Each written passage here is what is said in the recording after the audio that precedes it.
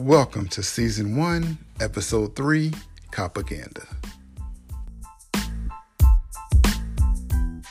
Welcome back. This is Episode 3 of the Milk Duds Podcast.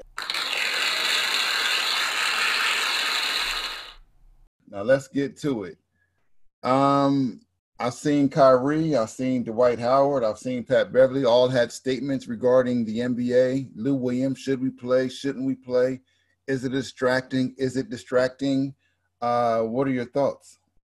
I mean, it's tough, right? They gotta make some money.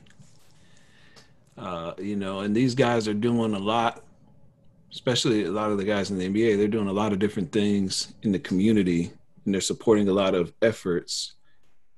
But I don't know. I think you got to put it in context, and I think that's what they're trying to do. They're trying to contextualize it. And I understand what Kyrie is saying.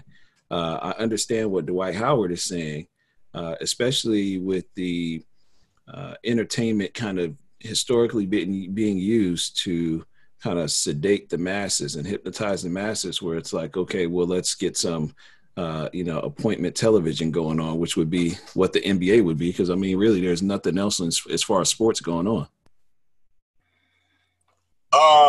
I see what you're saying too. I also can see where Kyrie is coming from, Dwight's coming from, but what I won't agree with is the top 1% telling the rest of the regular folks what to do with their money or how they should be living compared to their money. Like if I'm not going to tell the garbage man to stop going to work because picking up your garbage is distracting from the cause. If you let all the garbage pile up, people pay more attention.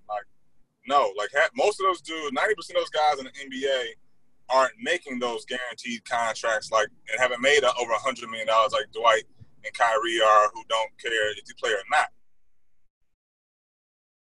Yeah, agreed. Kyrie's actually on injured reserve, so he wouldn't have been playing anyway. You know what I mean? And he's not playing anyway. And let's not even talk about when he kicked brown girls off of his boat that time for his party because he wanted all light-skinned girls. But now you want to talk about Black Lives Matter. But anyway, we'll get to that another time. So somebody like him who's not playing, who's already made a ton of money, and who is just now coming to the party with his movement anyway, should not be telling the last guy on his bench who's not even on the guaranteed contract, who's not even getting paid, and what he is getting paid, 50% of it's being taken between taxes and his agent, who also is paying for his mom to live and his brother to live or his family members' cancer treatment. That they shouldn't go to work because it's distracting to the movement. No, what they should be demanding is that in order to go back to play, which all the owners want them to do, the players demand action from the owners to contribute to the cause. And that could bring a whole lot more attention to the cause versus distracting from the cause. Okay. I like what you're saying there.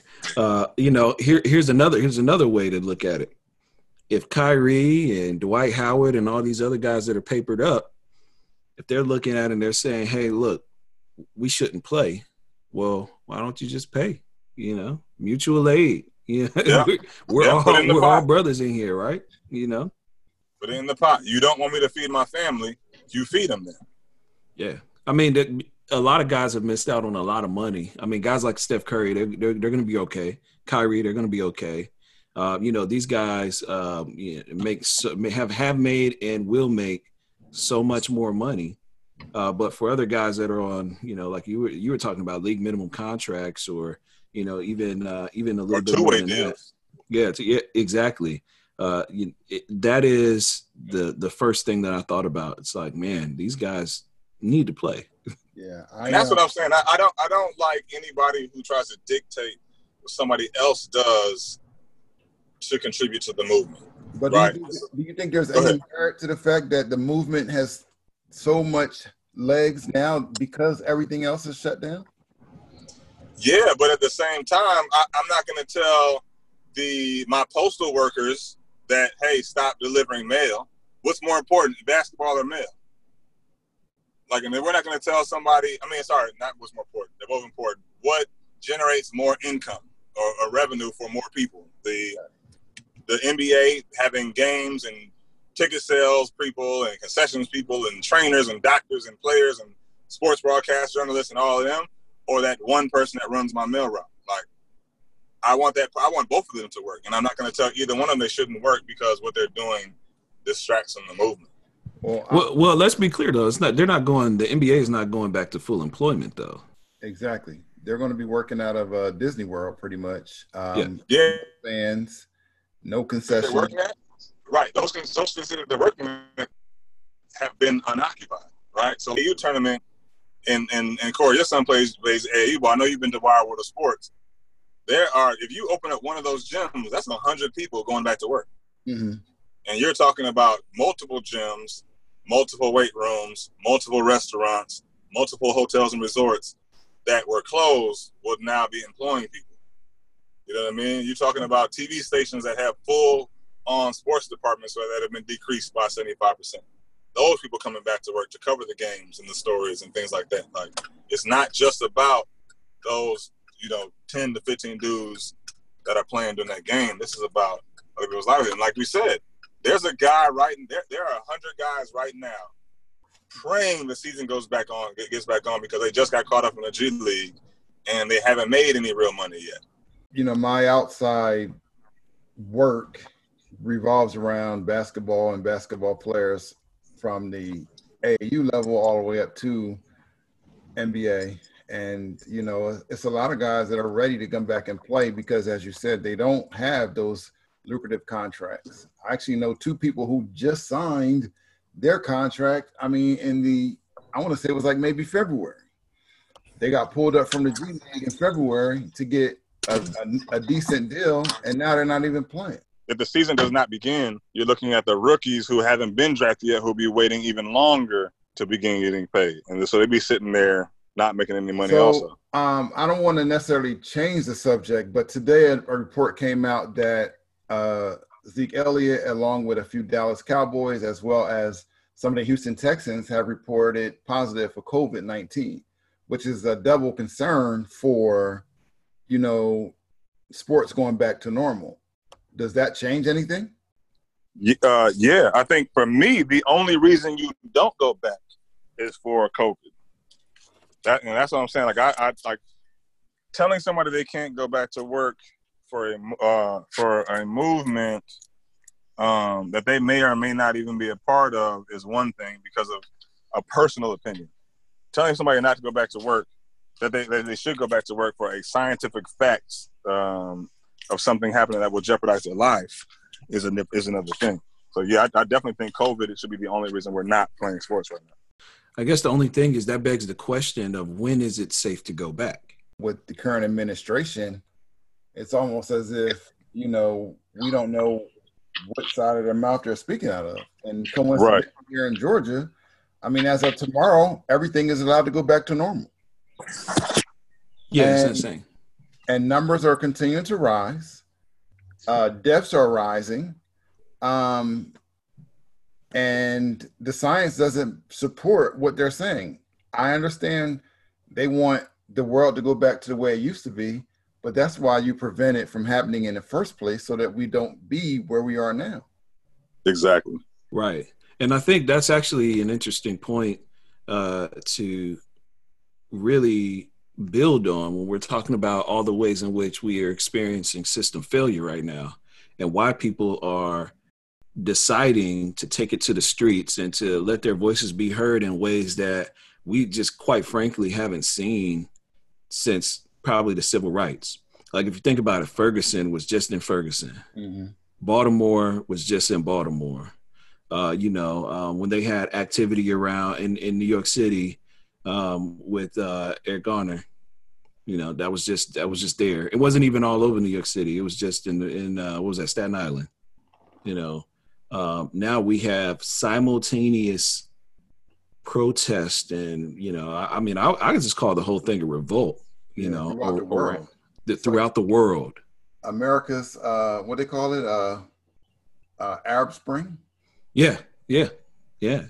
Which is interesting because our country is set up differently than really any other country you can think of, given the way that we have embraced federalism.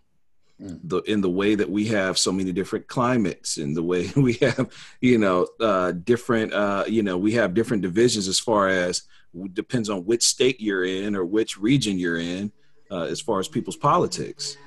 And for all of this to happen across all of those different variables, I think is quite remarkable. And I think that on the other hand, it's also quite harrowing. What I find to be strange or ironic about the whole thing, as you said, yes, this is like a global thing now. It's like people in Italy and people in London are like Black Lives Matter, which is great. However, the narrative changed from the news. Like when the news was covering how China was protesting, they was for it. They was okay with bringing down that regime. However, when it's here in America, they're like, oh, the looting, the destruction of property. Right. Yeah, I mean, it's really interesting. So if we think about Black Lives Matter, what are we 6 years into the hashtag that's become a movement? I want to say about 8 years. Trayvon Martin was when it kind of 2012. It's crazy that much time has gone by already. Yeah, there's just so much to unpack here. So one of the questions is, well, how much is everybody just kind of thumbing their nose at Donald Trump and just piling on? And they see an opportunity just because of his various positions and isms. I mean, we don't even have to go through it. I mean, he's just a shitty person. Mm-hmm. And he cares very much so about the optics. He is, in my view, a sociopath. Mm. And, they're looking for ways to antagonize someone who has no shame. And one of the ways is, okay, well, you are the law and order president, so we'll show you that your laws are illegitimate and there is no order.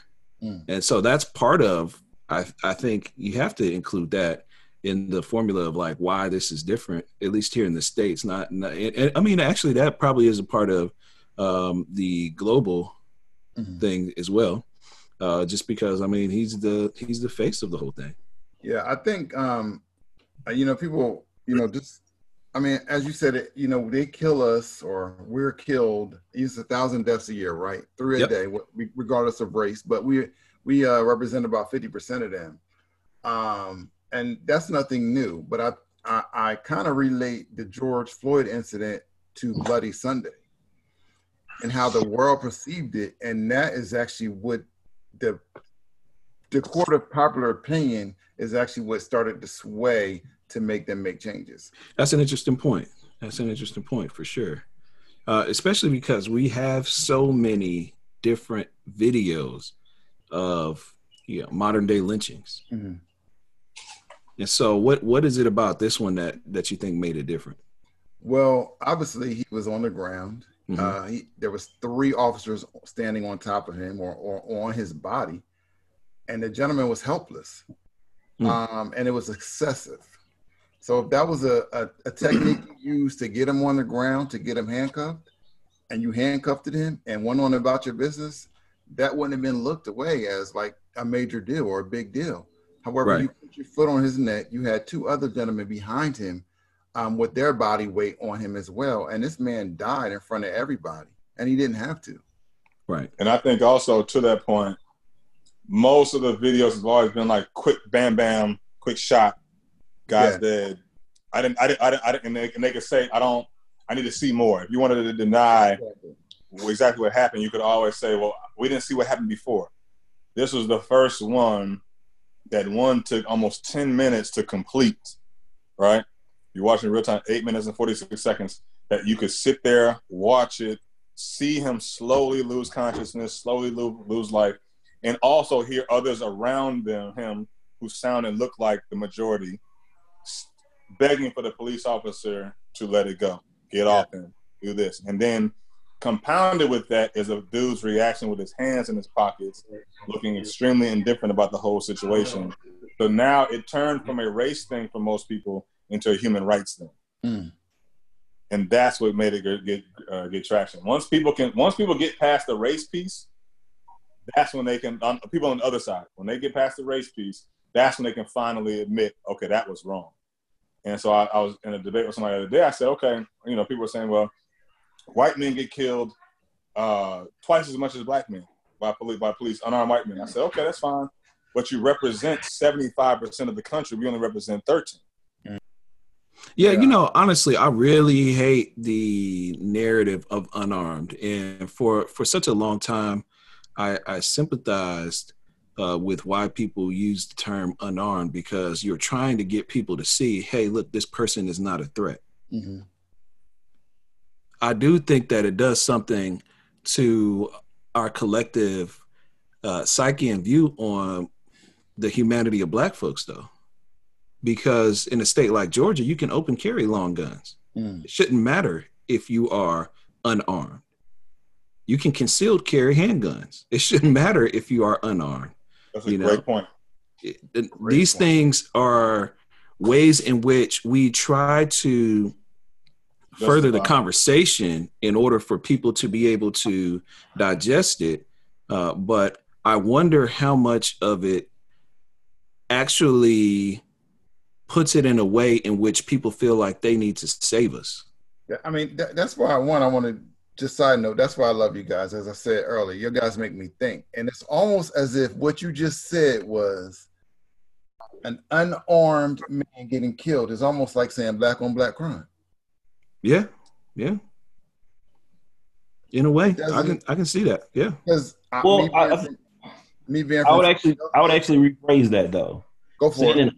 To use the word unarmed in terms of justifying a person's humanity is very similar to saying a college-educated Black man wearing a suit. There you go. It's respectability. Like yes. we have been so trained to appeal to respectability from our oppressors that we are making arguments for the validity of people not facing summary execution for the most petty offenses, like a $20 counterfeit bill. Or sleeping in your car at Wendy's. Right. Falling asleep. Like, these are things that, you know, conservatives have told us reasons why we should love our country, because we don't live in a country where if you get caught stealing, you get your hand cut off. Mm-hmm. And yet we live in the same country where if you fall asleep in your car at a Wendy's to, you know, sleep off drunkenness, you end up getting shot. Where if somebody who is an employee making minimum wage at a small grocery store has to be deputized to contact the police in the event of a counterfeit bill, and then that call to the police ends up and it results in a man's murder. Like, these are the things that happen. Where a clerical error results in a no-knock raid that murders Breonna Taylor. Like, these are the areas, and these aren't one-offs. These aren't errors of human flaws. These are errors of the state, because they require multiple levers and pulleys to be operated on within the functioning of our government in order for these murders to stand. I agree. And that is why we have to defund the police. Yeah, you know, it's interesting that you say that, because here in Atlanta, obviously, what's hot on everybody's mind is the case that we just mentioned, and you know, with Rayshard Brooks, and it's been hell here the last couple of days. And so while we're talking about, hey, look, basically, let's reform, and they were like, no, police unions, the institution of police has no desire to reform. We've been talking about reforming police for all of my adult life, all of my entire life, the entire criminal justice system, right? The whole carceral state. Mm-hmm. And the only thing they do is, you know, say, okay, well, let's make, Democrats, let's make body cams and, mandatory, period. And chokeholds, let's ban them. Ban of chokeholds did not save Eric Garner. Mm-hmm. But meanwhile, while we are having these conversations in real time, and this is, such an amazing point in time, it's been reported that 19 Atlanta police officers resigned over the weekend, and that they say that morale is at an all-time low. So you say, get your knee off my neck, and they say no. And then you say, okay, well, I'm going to retaliate. Or I'm going to get you. I'm not even going to retaliate. I'm going to get you up off my neck. He's like, okay, well, I'm gonna take my ball and go home. I quit. What? That is the behavior of a terrorist organization. That level of extortion, trying to pandering with fear and threatening folks, saying, "Hey, look, we'll make sure that we go on strike, so that way you don't have any quote unquote public safety." Those are the methods of terrorists. I almost welcome it, because if those are the people that don't need to be there, and if we need to refill the ranks with people that look like us, that's going to take pride in policing our community, serving and protecting the way that it was designed to be, then I'm all for that. I mean, they got to go one way or the other. I agree. And now go ahead, Josh. We ain't heard from you. Go ahead. I think one of the other things that's funny to me, and it's quite hysterical to me, is I guess the consternation and the anxiety of the black bourgeoisie, particularly about the idea of defunding the police, is this notion that, what if we do if you defund the police? We won't have anybody to protect us. And I'm thinking to myself, when was the last time you engaged the police in the last 12 months or 24? What was that word you used? What? Consternation? Consternation. Yeah. Hey, I was about to Google that myself, good brother. Bro. Hey, that's a small word for Dez. The main people who complain about the idea or operate with this exasperation around the lack of imagination around defunding the police operate in neighborhoods where police presence is slim to none. Right. So yes. Pleasant when it is done. We operate with this idea that we just shouldn't have. Like, we operate as if this is completely unconventional and unorthodox, when in reality, the main white folks and bourgeois black folks who object to the idea or notion of defunding the police live in neighborhoods where police don't exist. Not the thing that they don't factually possess in the physical realm, but they don't exist in terms of a police presence. They don't exist in terms of a carceral presence to extort funds from the citizenry. Yes. And I'm glad you said it that way. Conservatives and Negroes with money, right, get to a certain point where all they talk about is government intervention, right? If the government would just get out of my way, I can be great. Just let me be great, right? But what you were talking about with the extortionate practices of the state using the police in order to take out the trash and do their dirty work is actually the biggest intervention around the country. So the same way that Dr. King was talking about, socialism for the rich and rugged individualism for the poor, what they're talking about is no regulations and no interventions for the rich, but we're going to make sure that to the tune of what I think it's 10 million or so, police interventions every year. I mean, that is absolutely ridiculous, especially when you look at how it's weighted to people of color, more specifically Black people and poor people. I mean, it just doesn't really make much sense when you think about it, especially when you look at, like you shared, Corey, the budgets. Now, if budgets are truly moral documents, then what does that say that we actually value? That budget correlates directly to how we are number one in military over, I think, the next 26 nations combined when it comes to our might and will.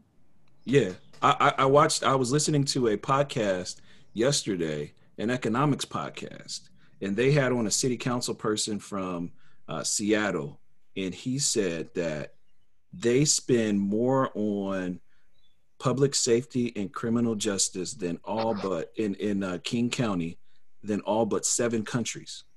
It is extortion. Because here's the thing. Especially when go ahead. I would say here's the thing, because at the end of the day, usually with programs and situations and studies and everything that requires funding and continuous funding, the only organizations that continue to get funding and increase funding are organizations that create change in better situations, right?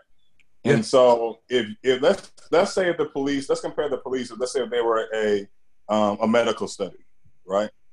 if over 100 years the disease you were fighting got worse and worse and worse, that medical study wouldn't continue to get more and more money. It eventually gets shut down. That's correct.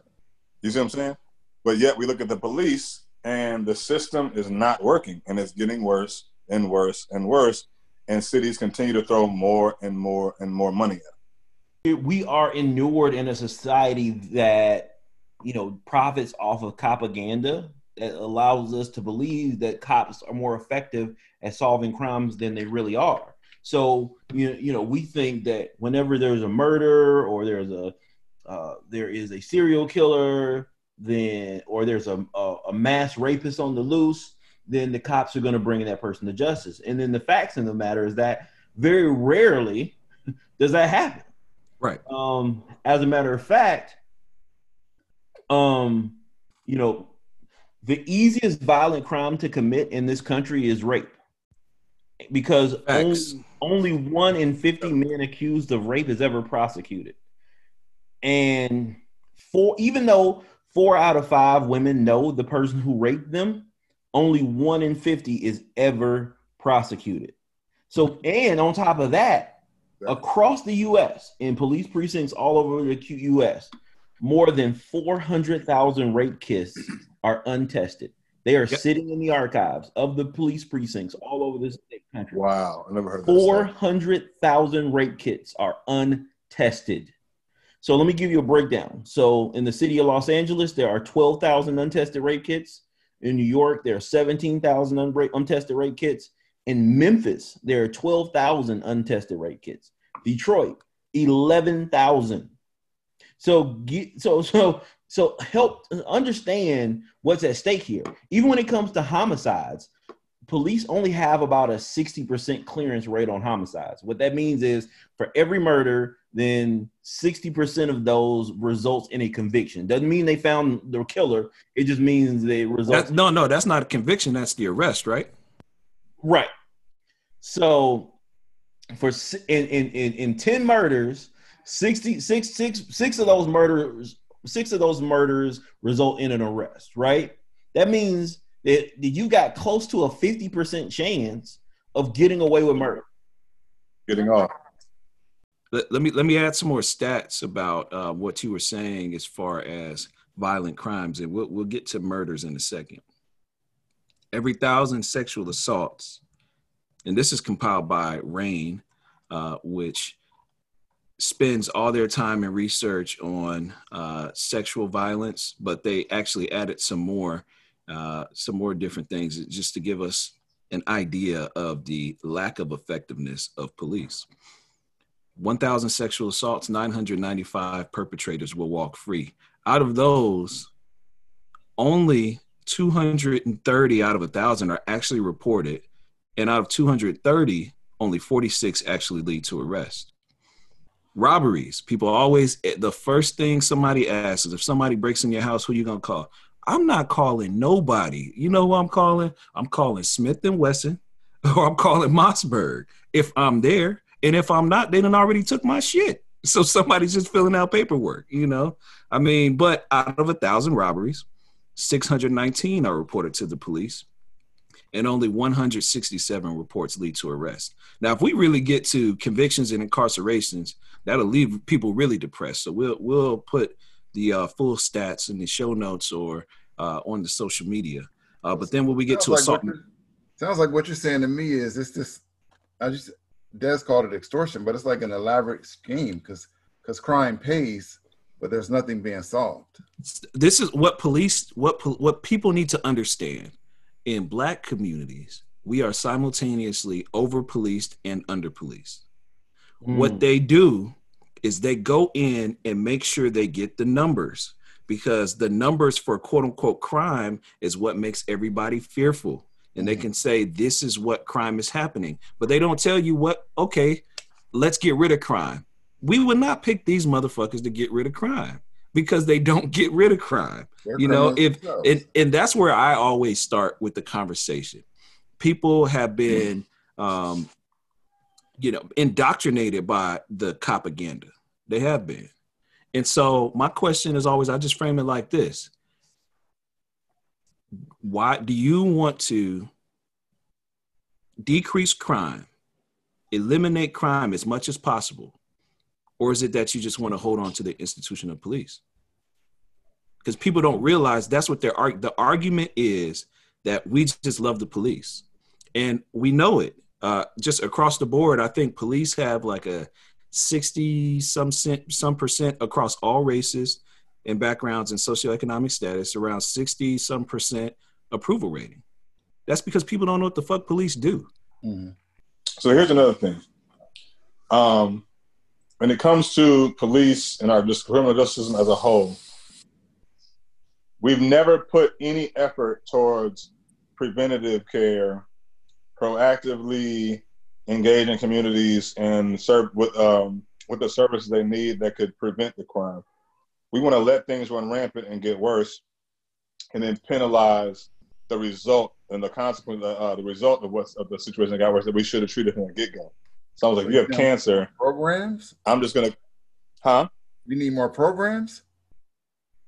We need more. There's programs, resources, family education, health resources. We need a lot more things in our communities that a lot of that police money could be going to prevent the crimes from even happening from the get-go. I mean, there's a lot of stuff that could be happening. We keep trying to treat the results of situations versus treat the cause, and actually care about people. But they would rather take art out of schools. So they're not trying to give us programs. And counselors and mental health professionals and all those other resources that are actually needed in schools that would help young men and young women figure out whatever challenges they're going through before they even result to some of the things they're being penalized for. Right. So you're an educator. Is there so out of respect for my wife and other really dope educators, I'm in education. I'm not an educator. So I never taught a day in my life. So you're in education. Based on your perspective, why do we need school resource officers, aka cops and schools? One, I don't think we need them. Two, people feel like they need them because they never want to address anything that a child might be going through before they react to something that sets them off. Because also, I've been in discipline since 2001, and I've worked with thousands of kids. I can maybe name you one or two that ever just went off because whatever hell they had going on just set them off. It's 99% of the time there was something in a child that provoked the kid.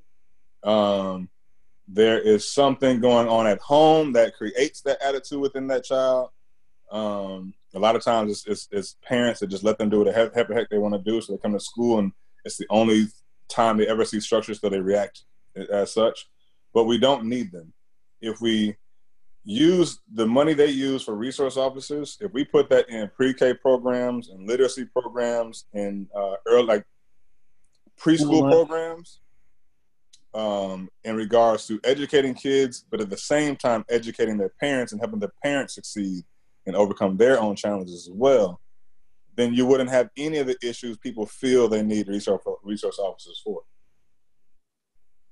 Right. I didn't have resource officers when I was in high school, and I was a terror. And this is interesting because then we're also talking about the school to prison pipeline. And this is why I think it's instructive for us to really talk about the entire carceral state. And so when you're talking to somebody like Angela Davis, who's a prison abolitionist, she kind of just sees police abolition as one and the same because they are inextricably tied to each other. They are a part of the same system. And so we extend that system. And then like what you were saying, we've taken out art programs. We've taken out counselors. We've taken out different resources inside the schools that these students who need it most. And we put police officers. But then we've also given zero tolerance policies where if something happens, then they just get expelled, not even suspended anymore. I would be expelled. And people think I'm one of the good ones. And I think that's an important point that you're making there, Joshua, because very often we're not trained to see the entire logistical scale of the carceral state. So when I talk about carceral state, I'm talking about a society that's built around prisons. And the reason why it's difficult for a lot of Americans to understand or see the United States as a carceral state is because we've been fed a heavy diet of freedom and individualism. And yet we are the biggest imprisoner of people per capita than any country in the world. We have more prisoners in the United States of America than in China or India. And let me jump on that point with you, Des. Go ahead. And I was looking for these stats that I found a while back from U.S. Department of Education. There are 1.7 million students in schools with cops but have no guidance counselors. Wow. 1.7 million? Oh, 1.7 million students are in schools with cops with no counselors. 3 million students are in schools with cops but without nurses. 6 million students are in schools with cops but no school psychologists. 10 million students are in schools with cops but no social workers. If anybody with good sense can tell me that is not indicative of a system that's going to end in more students entering the criminal justice system and the prison system, I'd pay to hear that argument. And I think that it just underscores the point that I'm making, Jamal, which is that's what I'm saying. That's why I wanted to jump on that. Understand, right? That gives you an idea to understand the scope of the supply chain of the carceral state. So, in order for any industry to flourish, it has to have a supply chain. It has to have inputs and outputs, right? Just like for Major League Baseball, you have to have a farm system in order to recruit players up and help them to matriculate in their talents and their skills. In the NBA, you got a G League. In football and the NFL, you got the NCAA, right? And for the prison industry, what's unbeknownst to most people is that you've got schools and zip codes that are predisposing children to the carceral state. And it's not an issue because these are the children that not only society disfavors, but also people even within our own racial groups disfavor due to class. So It's easy for white folks and black bougie folks to dismiss or wave away the folks in the Bluff, to wave away folks in Dixie Hills, to wave away folks on the West Side or in Clayton County, because that's not my problem. And we're still loading bodies up into a system that Michelle Alexander has already shown us that we have more black people under the supervision of the criminal justice system now than we did 10 years before the Civil War. And if that's not alarming enough to get you off your ass and do something about it, I don't know what is. On top of the fact that a while back, and I need to Google this soon, because back when I first heard it, I never had a chance to, didn't take the time to check it out. But there was a stat that was being used by a number of different speakers in the education realm that stated prisons would use fifth grade CRCT scores to determine how many cells they can plan on building. I've seen those numbers too. Yeah. You've seen those? And that's why I said I didn't want to directly quote it because I couldn't source it.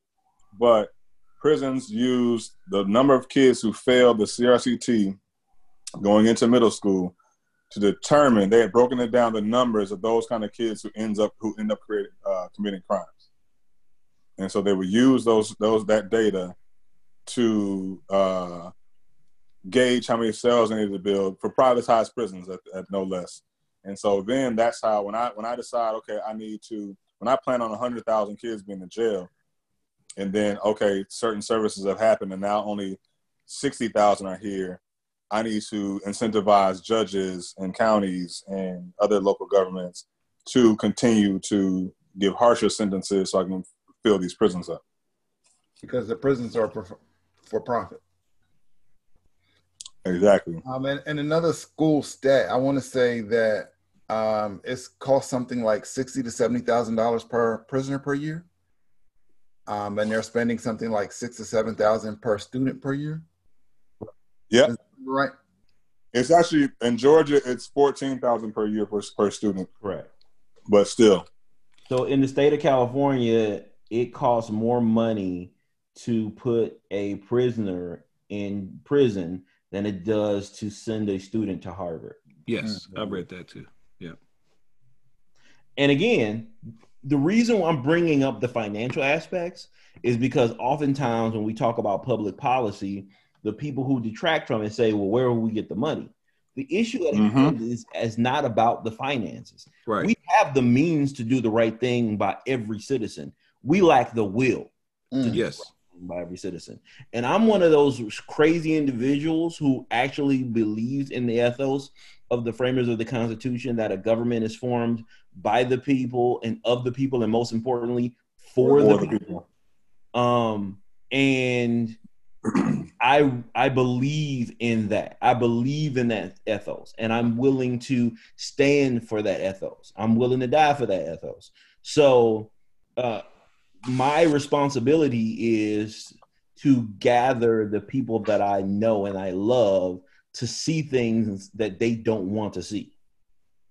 And part of the ways that we've become complicit in this system is that we've averted our eyes for far too long, because we look at prison as, and this is funny, we look at prison in very much the same way that white folks have looked at black folks who've been murdered at the hands of cops. We look at it as, oh, well, that's what you deserve because you put yourself in a position to be harmed like that.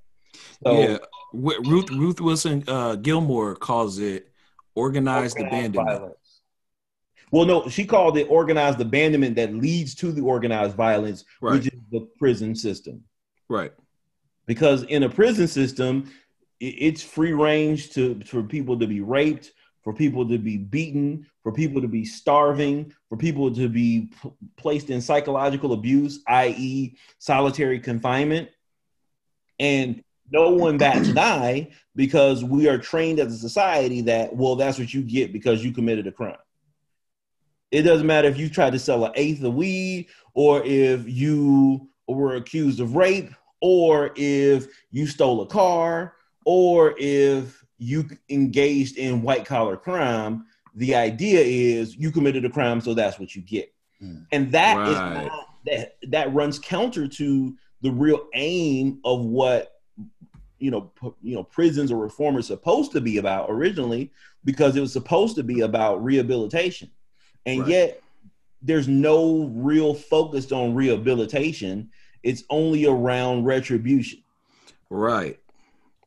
And you know, it's interesting that you say that, and how you're talking about how the laws are really predatory. And we can say that the state is predatory because police officers and law enforcement officers that are policing communities are agents of the state. And it made me just think, because I was somebody I'm connected to on social media, very conservative, Trump supporter. And obviously the whole talk about law and order has come back up. And well, I guess it's never gone away in the last 3 years.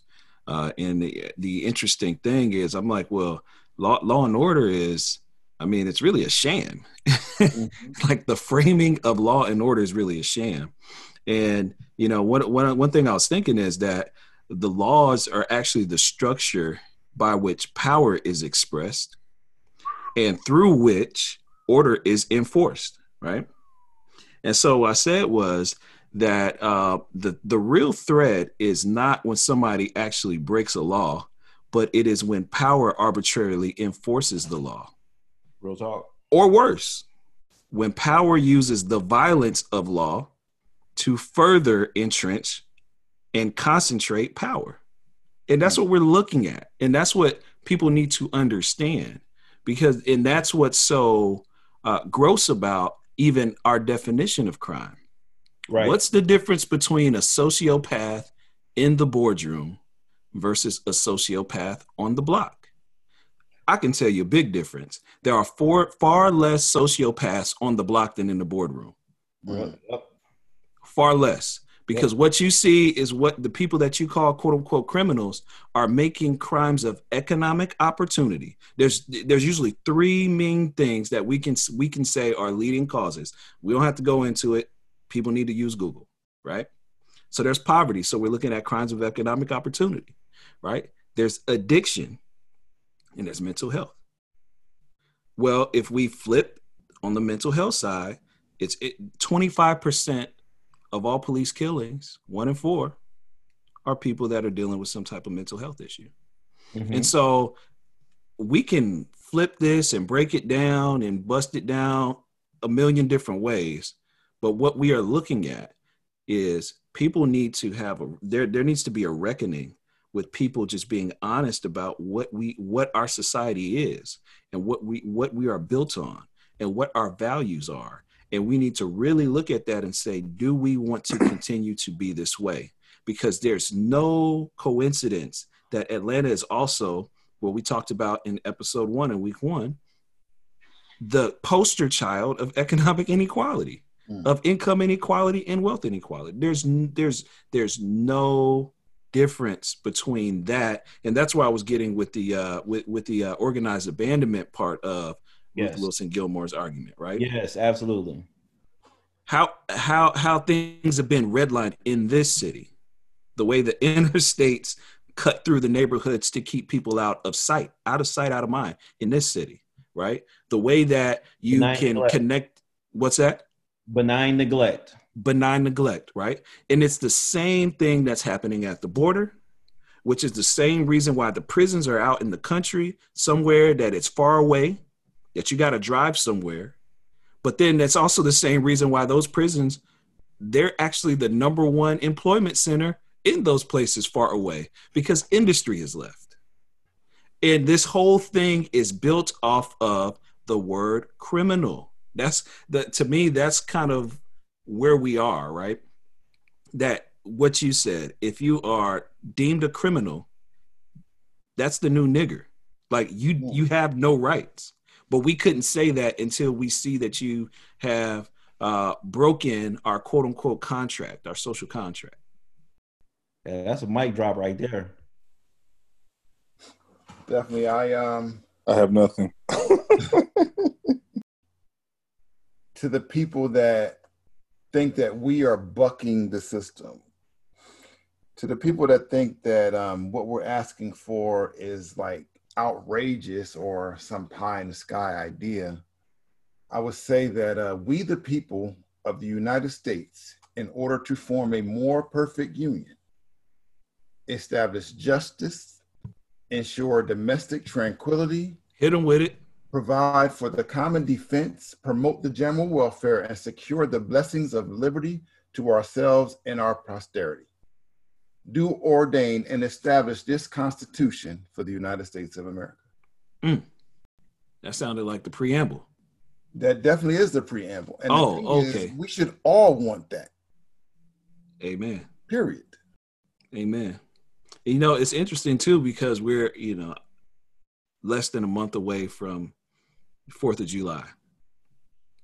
And y'all remember, I think this was 2 years ago, Trump lost his shit because I can't remember which organization. They were tweeting out line by line the Declaration of Independence. And he's like, hold up, they talking about overthrowing me. And to me, one of the most important concepts for anybody in our republic to understand is the consent of the governed. We have a representative democracy that is based on the consent of the governed. So when people look around, and this is why it's easy for people to say, okay, well, that cop, he did bad, he should go to jail, because they don't understand, or they don't want to understand their complicity in this, right? And that's why people are in the streets. And so another thing that I was saying earlier was, really what we are looking at is from a protest perspective, that what they're saying is the order is illegitimate. The laws are illegitimate. And whoever you send to enforce those laws, they're illegitimate as well, right? And that's why they are important, because what they're doing is, and even if windows and laws are broken, because what they're doing is they're showing us where our systems have failed and what our institutions need to fix. And any institution that can't fix its own system failures, in my opinion, must be abolished, started over from scratch. And so if we were going to do that, guys, what does that look like? Because folks are having a hard time saying, okay, if we were going to start this over, what would it look like? We have to be honest with the assertion that the founders of this nation, or the framers of this nation, did not have any of us in mind when they framed this nation nor its laws. And we have to be honest with ourselves that for every generation of leaders, national leaders that followed, didn't have any mind.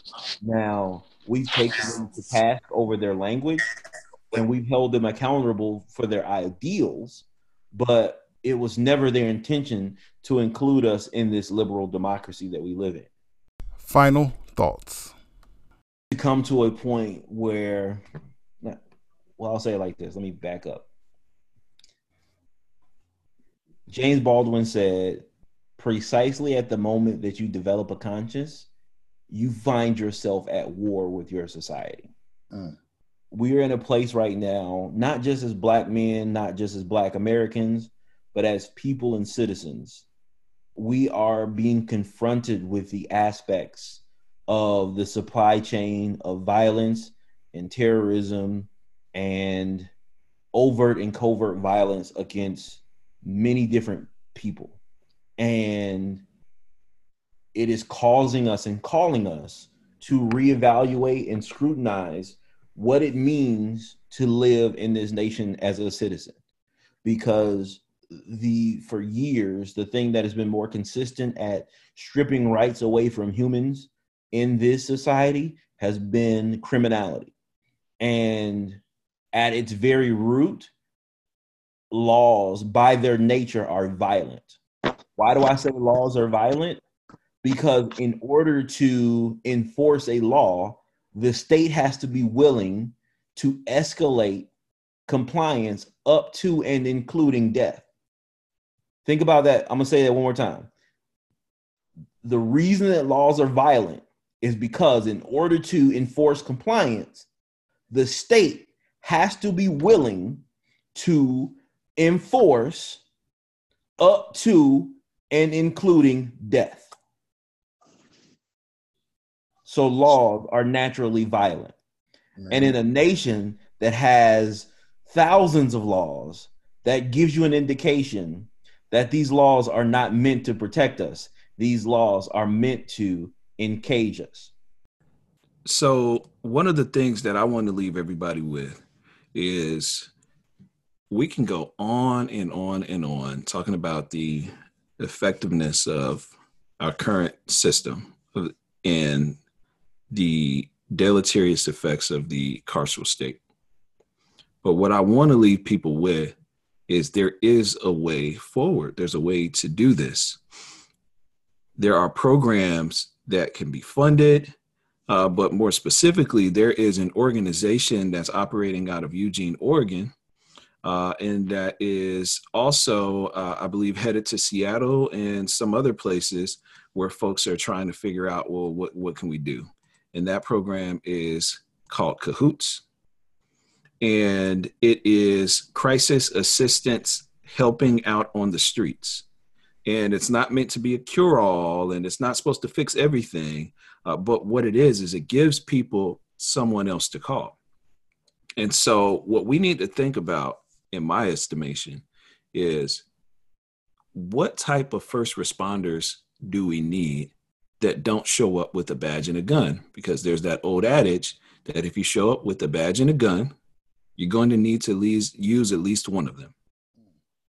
And so what they've done is they've created a model that I believe that Minneapolis is going to check out, where you respond with a mental health professional for as far as a crisis worker. They generally send a medic. We don't talk about how those first responders are, those programs are underfunded. You can also send out different counselors. If we think about how frequently domestic violence causes things to spiral, even if somebody does come and intervene, we don't really need that. That's part of the reason why domestic violence actually perpetuates, because people feel like, specifically women, they're in between a rock and a hard place if they're, especially if they're not the breadwinner. And that's generally how a lot of these things spiral. The most important thing I think that we need to understand is that the monetary cost to society is actually greater with more police interventions, because people lose their jobs and lose their livelihoods. And so what you're going to see is either what we've seen, not what we're going to see, what we have seen is sometimes more crime, but almost always more need for the welfare state. And so if people really care about not just people, but like the bottom line, everybody's talking about budgets and efficiency. I think that we really need to look forward and seeing how can we spend less on what happened in Atlanta. We got long range audio devices. If for the uninitiated, they were hitting protesters with sonic booms. They're going around in armored trucks and armored cars. They're flying drones and using technology to identify protesters. And they've got all this technology where it's like, well, what happens if we start putting that technology in the classroom? Instead of throwing tear gas, right? Why don't we wipe the tears of the students? That's where we are in our society. And I'm glad that we're finally in a moment in time where people are trying to pay attention. I would just admonish people to move beyond their comfort and to really dig in to try to figure out some new solutions. And Jim Clyburn is dead ass wrong. He needs to shut the hell up. He can't start something. He can't stop something he did not start. And Joe Biden, just because you learn systemic racism is a term that he's been throwing around, but he still wants to increase $300 million, the police federal supplements, $300 million. So we have to demand better. And there are ways. People just need to dig in and commit to actually doing something. Commit to actually looking at the 40, 50, damn near 60 years of research and theory and different programs that have been rolled out. This is not something new. It's just about what Des said. Do we have the will to do what it takes? To piggyback on the gentleman said, do we have the will to do what needs to be done? And I would urge our school system to break away from that school to prison pipeline, break away from having classes and escorting students from each class as if they're transferring from cell block to cell block. I would encourage school systems to challenge how schools are built in different neighborhoods. Schools that tend to be built in underserved neighborhoods seem to look like prisons with thin windows, the weird tile on the floor, the white brick walls, and then how they handle discipline with students in a very penal way instead of a nurturing and developmental way, especially in the younger ages. So that would just be my urge at the end of this conversation. Thank you, guys. You just tuned in to episode 3 of the Milk Duds podcast. Hopefully you were enlightened and entertained. Enjoy the rest of your week. Make sure you follow us on Instagram at Milk Duds Podcast, and make sure to follow us and subscribe on your favorite streaming platform. Thank you.